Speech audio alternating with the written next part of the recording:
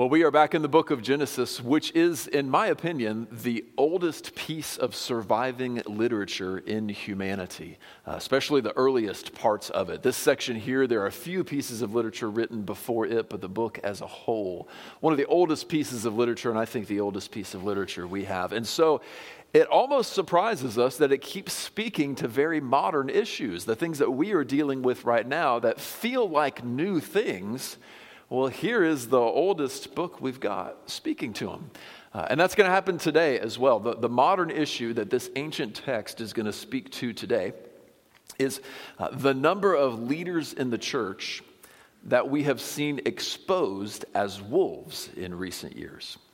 There are a lot of trusted celebrity teachers that we have learned were not actually shepherds, but were red-clawed and red-toothed wolves preying on God's people. I'm thinking of leaders like Mark Driscoll and to some degree Ravi Zacharias, and other names that are famous, well-known men, well-known for their gospel preaching, who turned out to be predatory. And for some of us, it's not a matter of well-known famous teachers, it's lesser-known people, but people that we trusted.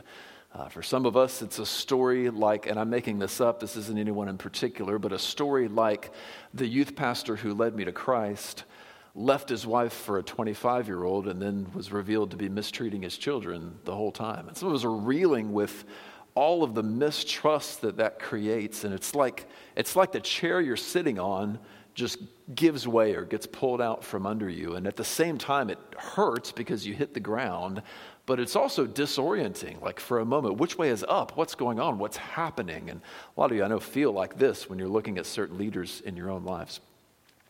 What we are going to find here is that that's not a problem that's new. Leaders who turn out to be predatory but are within God's people, it's a very old problem. We know it's at least 2,000 years old because Jesus told us to watch out for them. He said, "Beware of false teachers who come to you in sheep's clothing but inwardly are as ravenous as wolves." And Jesus told us how to identify them. He told us to identify them by their fruit. He said, "By their fruit you will know them." And the rest of the New Testament fleshes out just what that means. What is that fruit? The fruit is a holy life, a changed life that they're living, and from their mouths and their teaching and preaching the truths of the gospel. If they're departing from either one of those, they're false teachers. It could be in word or it could be in deed. And one of the missteps we've made as a church is we have instead said, okay, the marks we are looking for are good doctrine and results. If you preach sound doctrine and your church grows, you can get away with things. If you preach sound doctrine and your church doesn't grow, you can't get away with things. So we have traded sound teaching and a holy life for the fruit of sound teaching and results. And that's what has gotten us into trouble in many years. So Lord would call us today back to, okay, what is the fruit? What are we looking for? It's sound teaching and a holy life. James chapter 3 has a different way of saying this. It talks about wisdom from above and wisdom from below. Now, leaders are going to lead based on wisdom. They need to learn how to do what they're doing. They're going to get wisdom from somewhere. And James says there is a righteous wisdom that lives under God, that loves him, that seeks wisdom from him, that looks to God and asks God for wisdom. And when you live in that wisdom with a love for the Lord and your desire is to steward what God has given you well and love the people that God has given to you and put under your care, you look to God for wisdom, he gives it to you, and the fruit of that, he says, is first of all peaceable and then pure and then gentle. There's a holy, peaceful life that comes from a leader, from a person who gets their wisdom from God and looks to God for help. And then he says also there's a wisdom from below that you can lead with. If your leadership, if your life is fueled by self-interest, what he calls self-ambition, or covetousness, that is the desire to be as cool and as big as that guy is and have all the stuff that guy has, the Lord doesn't really honor that, and so you're going to have to look not above for wisdom, but below for wisdom, he says. And the fruit that gives is conflict and corruption. So you can identify leaders that are leading with wisdom from below. You can identify people who are living with wisdom from below in the moral corruption in their lives and in the conflict that they are always bringing around them. So That's kind of the real world picture we have there. How do we identify teachers who are coming in with selfish motives, pretending to be shepherds, but really they want to prey on us? We identify by looking at the fruit of their lives and by looking at the fruit of their doctrine that they're teaching. Now, what we need, knowing that, is a picture. Okay, what would that look like? What would it look like if there were a leader within God's people who were leading out of selfish ambition, who was causing conflict? And can we get a story where that happens? Can we get a picture where that happens? And that is what happens in today's chapter. Today we're going to look at Genesis 38, what many say is one of the more confusing stories in Genesis. The more confusing elements of it we're going to deal with next week. Tamar, Onan, all of those things that we're like, what is going on there? We'll deal with those next week as we look at the story through Tamar's eyes. Today we're going to look at it through Judah's eyes and see what the Lord is doing with and through him. I'll give you the backstory here. Judah is one of 12 brothers, and all of these brothers are fighting to be head of the family. The family they're part of is Jacob's 12 sons. And the Lord has promised them that these 12 brothers will become the 12 tribes of Israel, and that this nation of Israel will be God's people. So right now, God's people is 12 brothers, however many sisters, if they have any wives, and this father. This is the people of God, and Judah is now the leader in this family. Jacob's pretty weak leader, has basically no leadership of his children. They don't do anything that he wants, and so the kids are kind of running the place. Joseph was the favored son who was going to be leading and taking things over. But now Judah's gotten rid of him by first conspiring to kill him and then instead selling him into slavery. So dad's favorite son is gone. Now I'm in charge. And we get to see what Judah's leadership is like. Now, you probably already guessed that if he's the kind of brother that sold his brother into slavery to get on top, he's not going to be the most benevolent leader in the world. And in fact, that's the picture he's going to give us, a picture of what self-motivated, even satanic leadership from below looks like. So we're going to dive in here to Genesis 38. We have in our worship handouts a call and response after it. The words of the Lord, I'll say, and if you'll respond there, may all flesh tremble. Hear the words of the Lord in Genesis 38. It happened at that time that Judah went down from his brothers, and he turned aside to a certain Adulamite, whose name was Hira. There Judah saw the daughter of a Canaanite, whose name was Shua. He took her, and he went into her. And she conceived and bore a son, and he called his name She conceived again and bore a son, and she called his name Onan. Yet again she bore a son, and she called his name Shelah. Judah was in Kezib when she bore him. And Judah took a wife for his firstborn, and her name was Tamar. But Judah's firstborn, was wicked in the sight of the Lord, and the Lord put him to death. Then Judah said to Onan, "Go into your brother's wife and perform the duty of a brother-in-law to her, and raise up offspring for your brother." But Onan knew that the offspring would not be his. So whenever he went into his brother's wife, he would waste the semen on the ground, and so not give offspring to his brother. And what he did was wicked in the sight of the Lord, and he put him to death also. Then Judah said to Tamar, his daughter-in-law, "Remain a widow in your father's house till Shelah, my son, grows up." For he feared that he would die like his brothers. And so Tamar went and remained in her father's house. In the course of time, the wife of Judah, Shua's daughter, died. When Judah was comforted, he went up to Timnah to the sheep shearers, and his friend Hira the Adulamite. And when Tamar was told, "Your father-in-law is going up to Timnah to shear sheep," she took off her widow's garments and covered herself with a veil, wrapping herself up, and sat at the entrance to Enaim, which is on the road to Timnah. For she saw that Shelah was grown up, and she had not been given him in marriage. When Judah saw her, he thought she was a prostitute, for she had covered her face. He turned to her at the roadside and said, "Come, let me come into you." For he did not know that she was his daughter-in-law. She said, "What will you give me that you may come into me?" And he answered, "I will send you a young goat from the flock." And she said, "If you give me a pledge until you send it, He said, "What pledge shall I give you?" She replied, "Your signet and your cord and your staff that is in your hand." So he gave them to her and went into her, and she conceived by him. And then she arose and went away, taking off her veil, and she put on the garments of her widowhood. When Judah sent the young goat by his friend the Adullamite to take back the pledge from the woman's hand, he did not find her. And he asked the men of the place, "Where is the cult prostitute who was at Enaim in the roadside?" And they said, "No cult prostitute has been here." So he returned to Judah and said, "I have not found her." Also, the men of the place said, "No cult prostitute has been here." And Judah replied, "Let her keep the things as her own, or we shall be laughed at. You see, I sent this young goat, and you did not find her." About 3 months later, Judah was told, "Tamar, your daughter-in-law, has been immoral.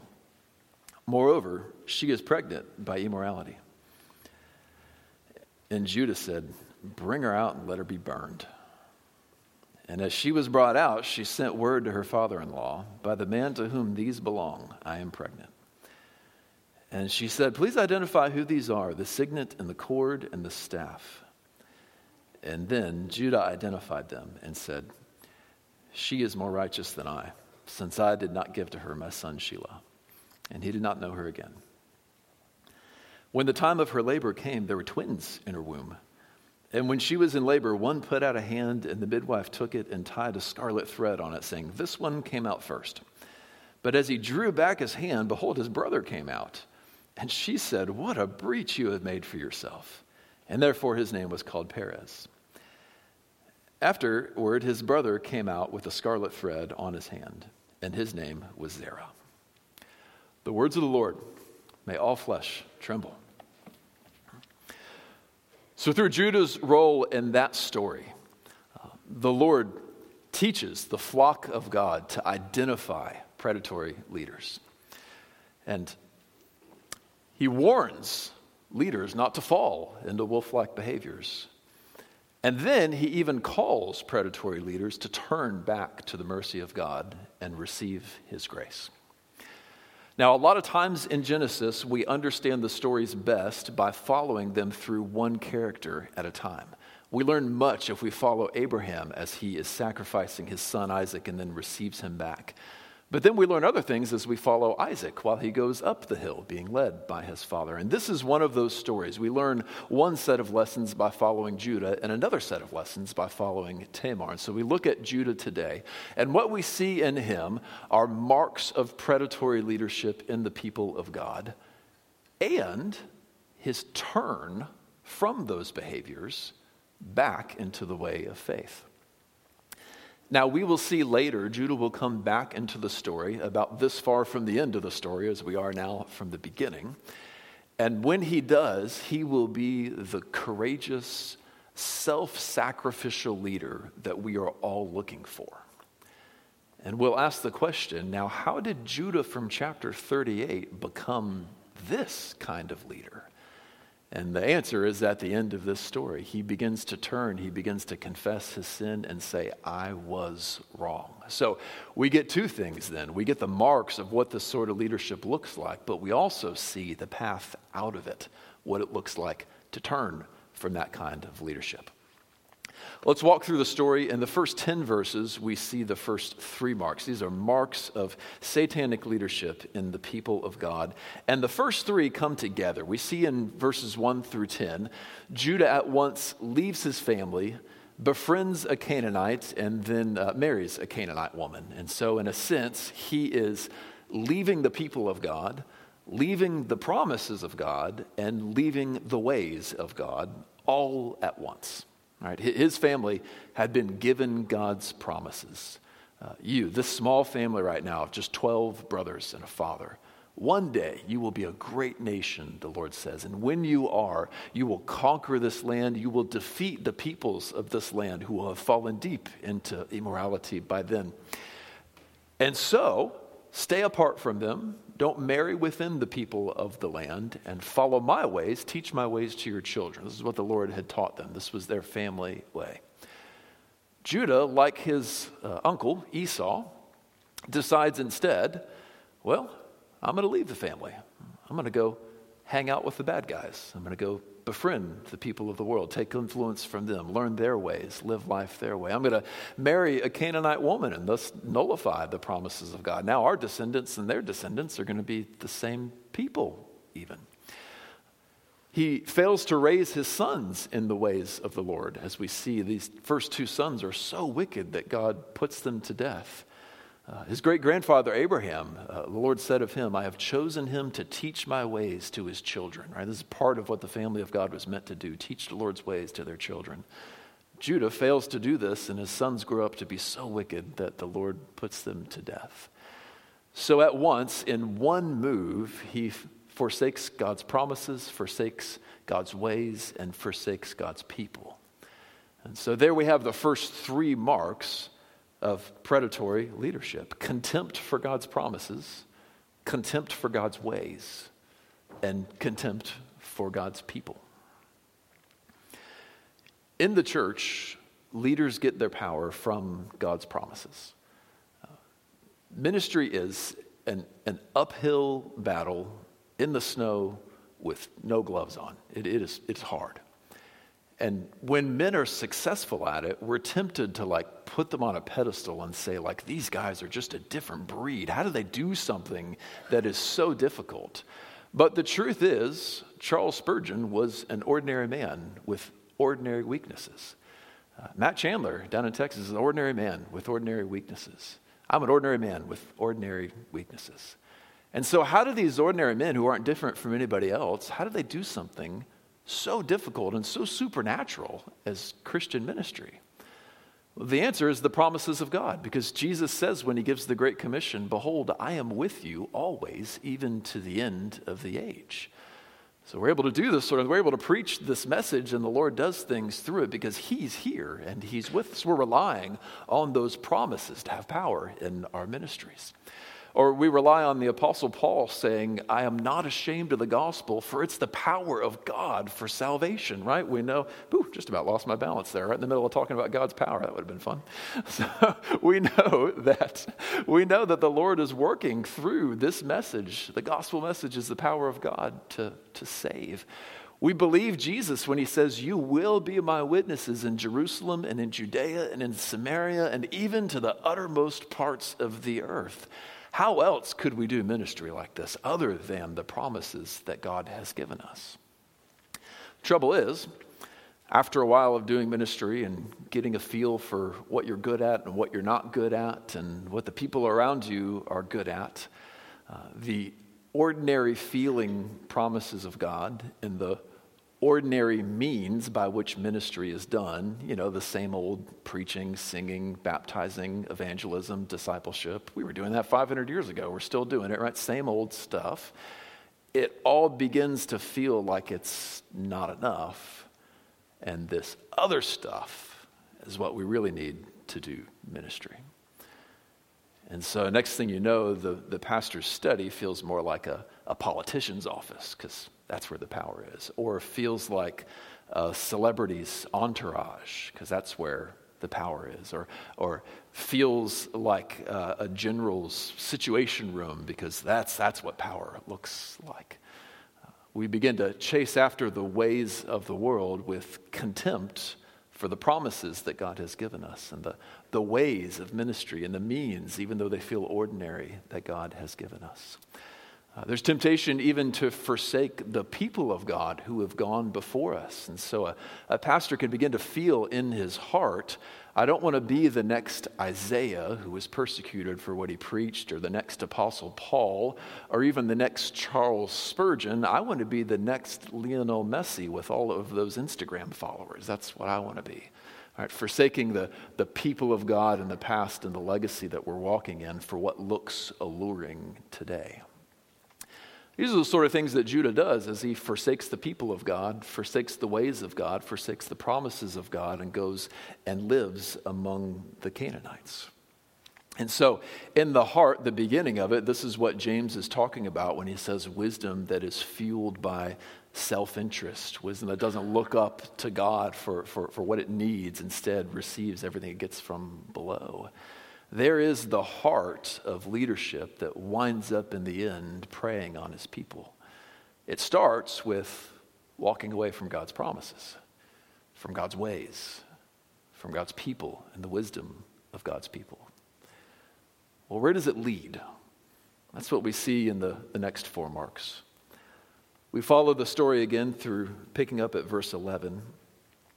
And Judah's sons' wickedness have left this woman, Tamar, now twice bereaved. She has been there for the death of 2 husbands, been faithful for these 2 husbands when they were cruel and wicked to her. And she's left with no children, and both husbands now dead. This is the worst possible situation that an ancient woman can be in, because they prized having children above everything. So for her to be left with no children, this meant no way to provide for herself in the future after Judah dies and her generation is in charge of things. This means no sense of fulfillment or having done anything in life. This means her greatest desires in life are not met. Here she is in Judah's house. He is the one that God has given her to, the one who should take care of her, the one who should make sure she has everything she needs. And so he's the one that's got to look and say, okay, how are we going to take care of you, right? Both of my sons were so wicked that they died, and you're left widowed like this. All right, it's on me to take care of you. What am I going to do? And he tells her, go back to your father's house, right? He kicks her out of his house, which in the ancient world would bring a tremendous amount of shame upon a woman. You're not welcome at my house anymore. Go back to your dad's house. So she must go back. He will not take care of her. He will not provide for her. His duty in that custom would have been to give her his 3rd son as a husband so she could have children. Instead, he lies to her and says, well, when he grows, he's not quite of age yet, but when he grows up, I'll give him to you. But it says right there that he has no intention of actually following through. He's afraid that his 3rd son is going to die too, just like the first 2 did. So he lies to her to get rid of her so that he can neglect her and abandon her. And this shows us the 4th mark of predatory leadership: contempt for the people God has given you. God has placed people in the care of leaders, and there's a trust that's put there. Sometimes leaders, though, see those people as just means to an end and not people to care for. And so what should be a duty turns instead into, you're an inconvenience to me. Right? I just need to get rid of you. This contempt for the people that one has been called to lead is something we see a contrast with between Jesus and the Pharisees in his day as well. The pictures we get of Jesus are the tender shepherd who binds up the weak and carries them himself, right? Or the one who sees a smoldering wick and does not quench it, but nurses it back to life. The shepherd who gently leads those who are with young and still recovering from childbirth and have a young lamb that they're trying to carry with them. This gentle leader who loves and cares for all of the sheep that he is caring for. By contrast, his enemies in his day, the Pharisees, were notorious for, it even says in the scriptures, devouring up widows' homes. So these guys would figure out that some of these widows had estates that they could, with their power, kind of finagle away from them and take for themselves. Leaders and the people of God who cast themselves as the ones who were bringing about reform and turning the Jewish people back to righteousness, but behind the scenes, they were cheating widows out of their estates. Same kind of leadership Judah is doing here. I want you around when you're useful to me, and I don't want you around when you're not useful to me. There's been a recent example of this in our convention that I've talked about before, and I feel like we ought to bring up here. If you don't know much about our church or the organization we're part of, we're a Baptist church that's part of the Southern Baptist Convention. And what that means is that we cooperate with a whole bunch of other Baptist churches. We all give a certain amount of our tithes and offerings into basically a big pot that we call the cooperative program. And from that big pot that thousands of churches like us are giving to, we fund seminaries. We have 6 seminaries, including the one that trained me and trained Paul and that Ian's going to now.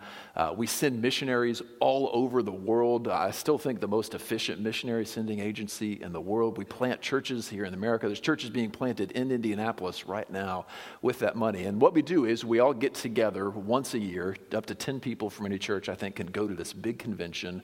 We'll vote together. Okay, we'll give this much of it here, do this much of it here, do that much of it there. And then we will appoint a committee called the Executive Committee, and their job is to do all that stuff. So they actually write the checks to the seminaries and send all the stuff out and carry it all out. And that comes with a lot of power and a lot of trust when you're asked to do that for the year. So what we learned recently was that there were certain individuals on that executive committee who'd been there for a while, had gotten comfortable in the position. And then there were some women in Southern Baptist churches that came to them, many individual instances, and said things like, hey, you need to know that my last pastor raped me, and now he's the pastor at this other church a state away, and they don't know that. Southern Baptist Church, you guys need to tell them. Here's a newspaper article. It talks all about it. It really happened. Can you guys take care of that? Several times this happens. And several of these men on this committee kind of pulled a Judah here and said, we are not interested in helping you. You guys need to stop this, right? And some of them even took part in bullying and mistreating these women to try to get them to stop talking so that they wouldn't bring any disrepute on the convention. This got exposed. We ran a report. We learned a whole lot about it. In the last 2 conventions, we've been dealing with the aftermath of this. Many people have lost their jobs justifiably over that. I've been at the last 2 conventions. I can tell you, as best as my limited eyes can see, it looks like all the bad guys are gone, but we never fully know, and so we're still looking at things. We're still writing new policies to prevent things like that from happening again. But you can see how the spirit that Judah has toward Tamar is very much the same, right? We want you around when you're useful, but if you're not useful, you're just getting in the way, and I don't want to take care of you. This is the opposite of how Christ calls his servants to lead their people. And so we have a picture in Judah then of what satanic headship can look like, contempt for the people that they're leading. There's also something Judah does here that's kind of a sub-point to this that I want to point out, because this is a common move that predatory leaders use to harm the people they're leading, and that is blaming a victim for the sin committed against them. Now, what he thinks to himself is, well, this woman has killed 2 of my sons. I don't want my 3rd son to die too, right? It's got a bit of a Black Widow vibe to it, right? Like, my first 2 sons died married to her. I'm not going to give my 3rd son to her. Like, who is this woman who all of her husbands keep dying? What really happened, though? Really, both of those men were so wicked and treated her so terribly that the Lord put them to death. So he is in his heart blaming her for sin committed against her. This is a move that predatory leaders often use. You'll hear stories of cultures where a woman might come forward and say, I just want everybody to know that man raped me. And she will hear from her leaders, well, you shouldn't have been wearing that outfit. That was your fault. Right? This is blaming a victim for the sin committed against her. These are classic tells of predatory leadership. And Judah's giving us a textbook case of what it looks like. We move on to verse 12 then, and we see if that is outwardly how he fails to care for the people he's leading, we see that inwardly he doesn't care for them either. In verse 12, we learn that in the course of time, his wife dies. And then very quickly after that, he's comforted. Like, boom, right? That's fast, isn't it? And we might pass over that, except we just read a chapter earlier about Jacob learning that his son Joseph has died. And Jacob's grief was great, wasn't it? He mourned, he wept, he tore his clothes, he put on sackcloth, and then everyone rose to comfort him when the time of grieving was over. And he said, no, I refuse to be comforted. I will mourn my son until I die. Now that's a stark contrast to Judah, who This feels a little normal. His wife dies, he grieves her, then he is comforted. But then we follow that trail and wait, hang on. Judah's already had 2 sons die. And we don't hear any record of him mourning his son's death. So 2 sons die. He doesn't even appear to shed a tear. His wife dies, and he's very quickly comforted. We'll find out in a moment he is too much over her with what he does next. We're seeing that this is a man who is not emotionally attached to the people in his life, and he's a callous man. This man that doesn't even grieve when the people close to him die.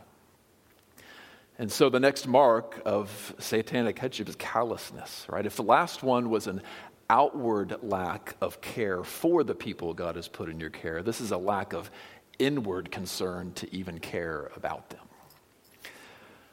Now, I need to be careful here because there are a number of reasons people might grow emotionally detached, and it's not always because they're bad people. Some people have been through terrible trauma, and it's just very hard to trust somebody again, and so they just kind of keep their distance, and so they wind up emotionally distant from others. Other people don't know what to do with grief, and someone they truly love passes away, and they just don't know what to do, and so they're confused. Plenty of reasons that someone might be a little emotionally distant or detached from what is going on in their lives. But we can see that that is not the case with Judah, right? Judah doesn't care for anybody because he doesn't care about anybody in his life. Everybody there is a means to an end. He could plot to murder his brother in just a few seconds because the hatred was already there in his heart. He could decide to sell his brother into slavery like that. He could tell his father that his son is dead, and when his father is grieving, saying, "I'll grieve forever," refuse to tell him the truth that would comfort his father. This is a man who doesn't care about anyone. And that's why when his sons die, it doesn't seem to bother him. And his wife dies, and he just bounces right back and doesn't seem to care. So we're talking then about a lack of inward care for the people in his life. I know a story that demonstrates this in the modern world. I talked one time to somebody who worked for one of those faith healers on TV. You know, the guys that touch people on the forehead and they're miraculously healed. He worked for one of those guys in his office and, believed in this guy for a while. And he said, the first time I sensed that something was wrong was when his secretary came into his office and I was there, and she said, there's a woman on the other side of town who's asking if you'll come pray for her son. I think the son was deaf, but I can't remember that detail in the story. Something like that in her son's life. Will you pray for him that he'll be healed? And he just kind of very callously paused and said, yeah, tell her 10,000 and I'll go, and got back to what he was doing. Seeing this young man with this ailment and this suffering mother as just nothing but dollar signs, right? No real concern for anybody. The same way that Judah is seeing Tamar as just a means to an heir, really. Nothing important in his life, a total lack of the human factor in what he is doing. So then the fifth mark of satanic headship is callousness toward the people you're leading. Okay, back to the story. After Judah is comforted, around verse 16, he goes to the sheep shearing party. And sheep shearing is like big harvest time, big party time, all right? Like all the wool's here, we're going to make money, it's going to be great, so they throw a big party. He's there, he is ready to celebrate, and he sees right there, he's just gotten over grieving his wife, he sees a woman there that he thinks is a prostitute. And it reads as if the first woman he sees, he's just like, woohoo, right? Just like ready to go. And that the interaction they have, I mean, you can just feel how rushed it is, how insensitive it is. He says to her in verse 16, his romantic pickup line is, "Come, let me come into you," right?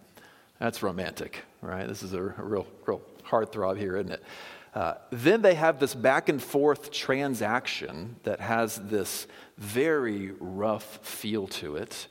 And then when it finally happens, the rhythm of it is so quick. And so he gave the things to her and he went into her and she conceived by him and she got up and left. You can feel the heartlessness, the lack of emotional attachment in this encounter. When we are at a restaurant and we order food, we use more niceties in that conversation when we're ordering lunch or dinner than he's using in this conversation with the woman he wants to be intimate with. Some of us are nicer to the person who makes your coffee at the coffee shop than he is to this woman that he wants to be intimate with. And that rushed scene is meant to point out that Judah just jumps right into this with no sexual restraint whatsoever. He's over his wife, boom, I'm ready to have fun, right? First woman he sees, he jumps in and he's there. That's an intentional contrast to the following chapter where Joseph is going to be put under great temptation. A very powerful, presumably very beautiful woman that he is all alone with in a house day after day as he's serving his master, the wife of his master, says to him day after day, lie with me, lie with me, lie with me. And Joseph keeps saying, no, I cannot sin against my master. I cannot sin against God. So where Joseph has much restraint, Judah is showing that he has none. And this is another mark of satanic leadership, no self-restraint. The fruits of the Spirit include things like patience and self-control.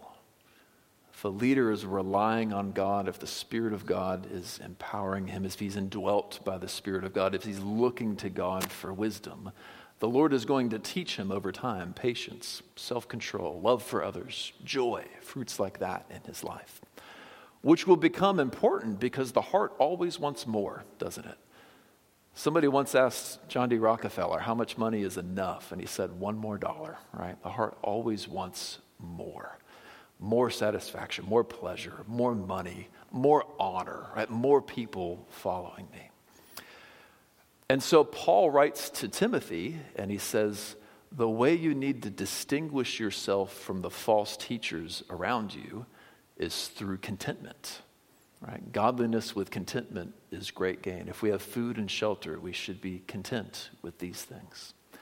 So spiritual leadership then learns self-control, leads and teaches with contentment with however much or little one has, learns to tame those desires that are wild in the heart that always want more.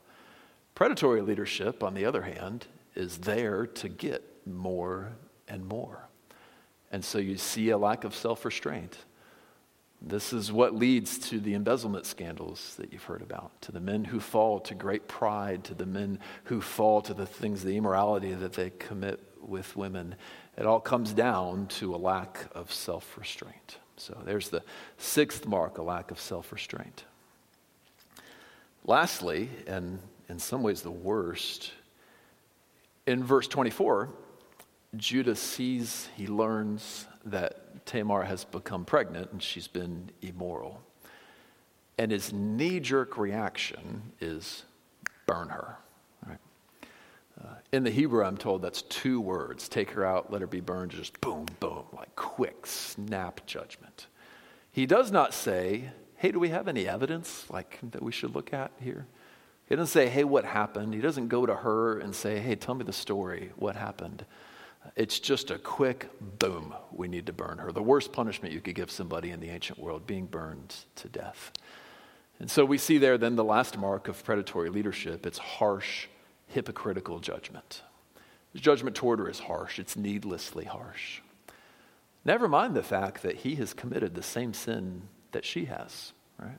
Yeah, she's been immoral. He's been immoral too. And he's the one that initiated it. Yet he would judge her that quickly and send her off to be burned that quickly. This is another contrast we see between Jesus and his opponents when he walked the earth. Jesus at one point is there when a woman who has committed adultery is brought forward to be stoned, and the Pharisees just can't wait to carry it out. And so they ask him, well, what do you think we should do? And he says, well, the answer is simple. The one of you without sin, throw the first stone, and nobody can do anything, right? So he points out their hypocrisy. Yes, this woman has sinned, but all of you have sinned too. And here you are harshly judging this woman who has committed the same kinds of sins that you are committing. Not only that, but he himself goes to the woman and says, where are all the people who want to condemn you? And she says, well, they're gone now. And he says, well, I don't condemn you either. Go and sin no more. Right? So here, Jesus is demonstrating that compassionate, grace-filled, loving leadership that we are called to. And the Pharisees show a little more what it's like to lead like Judah. Oh, she did wrong? Boom, burn her, right? Just no heart for the people, no grace, nothing but hypocrisy in the heart. There was a pastor who lived long ago in New England named Jonathan Edwards, and he wrote a whole bunch of resolutions. He really wanted to be a faithful pastor. He wrote 70 resolutions, and I'm going to lead like this, he said. And one of them was resolved to treat those who have fallen into the deepest sins as if I had committed those same sins myself.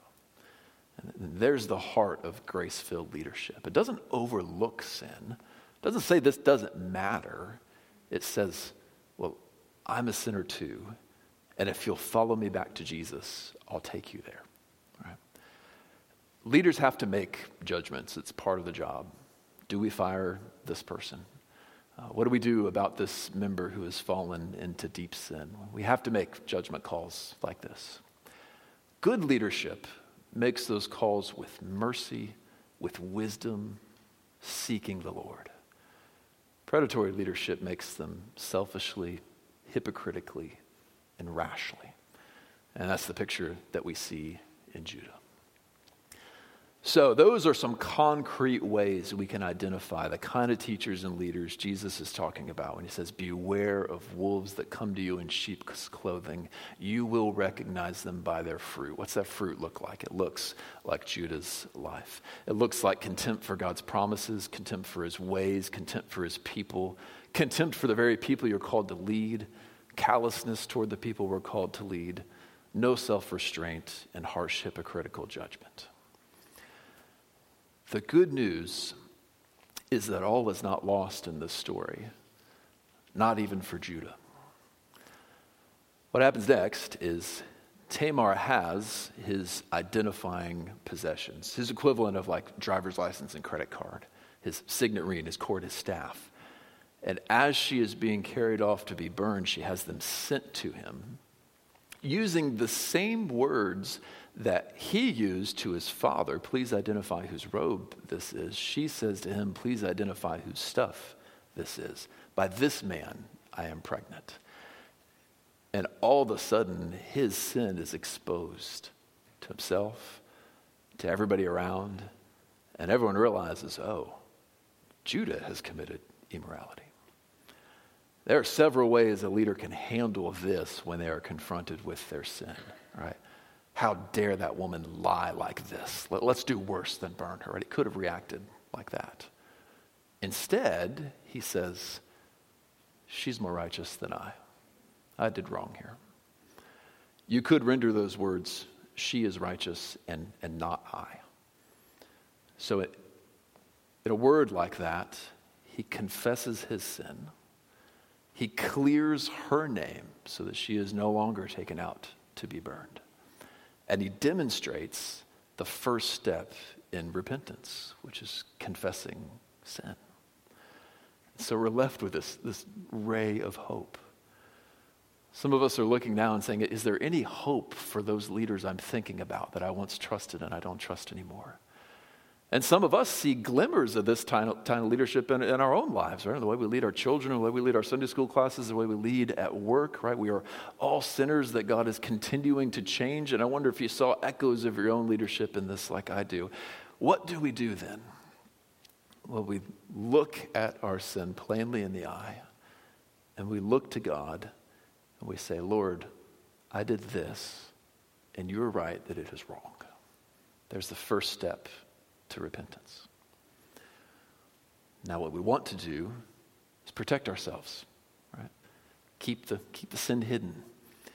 We even want to keep the sin hidden from ourselves, right? Self-deception is a big deal. David said, blessed is the man whose sin is covered, in whose heart there is no deceit, right? He's not deceiving himself. And so the first thing we have to do is stop deceiving ourselves about our sin. Stop trying to put our sin in the dark where we don't have to deal with it in our hearts. And instead say, I have done that. And I know the Lord sees it. But I know the Lord is merciful. And so I will go to the Lord and confess it to him. Then the second half of that step is just what Judah does. He moves from protecting himself to doing right by the other person, right? From self-protection to love for others. No longer is he trying to hide his sin. No longer is he trying to get his own way. He realizes, I need to clear her name. And the only way I can clear her name is to say that I was wrong and she was right. And this is the logic by which sometimes we need to go to other people and say, hey, I have sinned against you and you need to know what I've done. Not every time. We don't always have to say every little thing we've done to everybody. But sometimes your sin has harmed somebody else. And it would be part of their healing, or it would help them and serve them if you were honest about what you have done. And so we change our decision-making logic from, okay, do I tell them or not? Well, what's better for me? What protects me? Right? Selfish logic. To, do I talk to them about it or not? Well, what's better for them? Right? Is it going to help heal them if I tell them about this? Is it just going to cause more problems for them than it starts? Now we're moving from self-love to love for others. And that's actually what Judah demonstrates as he turns here and says, no, actually, she's righteous. I'm the one who is wrong here. And so I want to leave you just at the feet of Jesus this morning, the one who is merciful. If you are thinking of someone who has done things to you, as we talk about this, how do we pray for those people? We pray the Lord will lead them to repentance, because if he can lead you to repentance, he can lead whoever you're thinking of to repentance. And if instead you're thinking about yourself and thinking, well, how do I turn from this thing I have done or this thing I continue to do? Confess your sin to God. Do not hide it from yourself or from him. And if you're harming others, if you're hurting others who trust you, go to them. Tell them about it too, if it would serve them as well. The good news is that for people like Judah, for people like me, for people like you, for all of us, Jesus Christ has died to pay for sins. And the death of Judah's greater son, Jesus Christ, is enough to pay for all of these sins. So it's enough to pay for your sins too. So you come to him, look to him for forgiveness, and you will find it there, for our God is merciful. So I call you, come to him.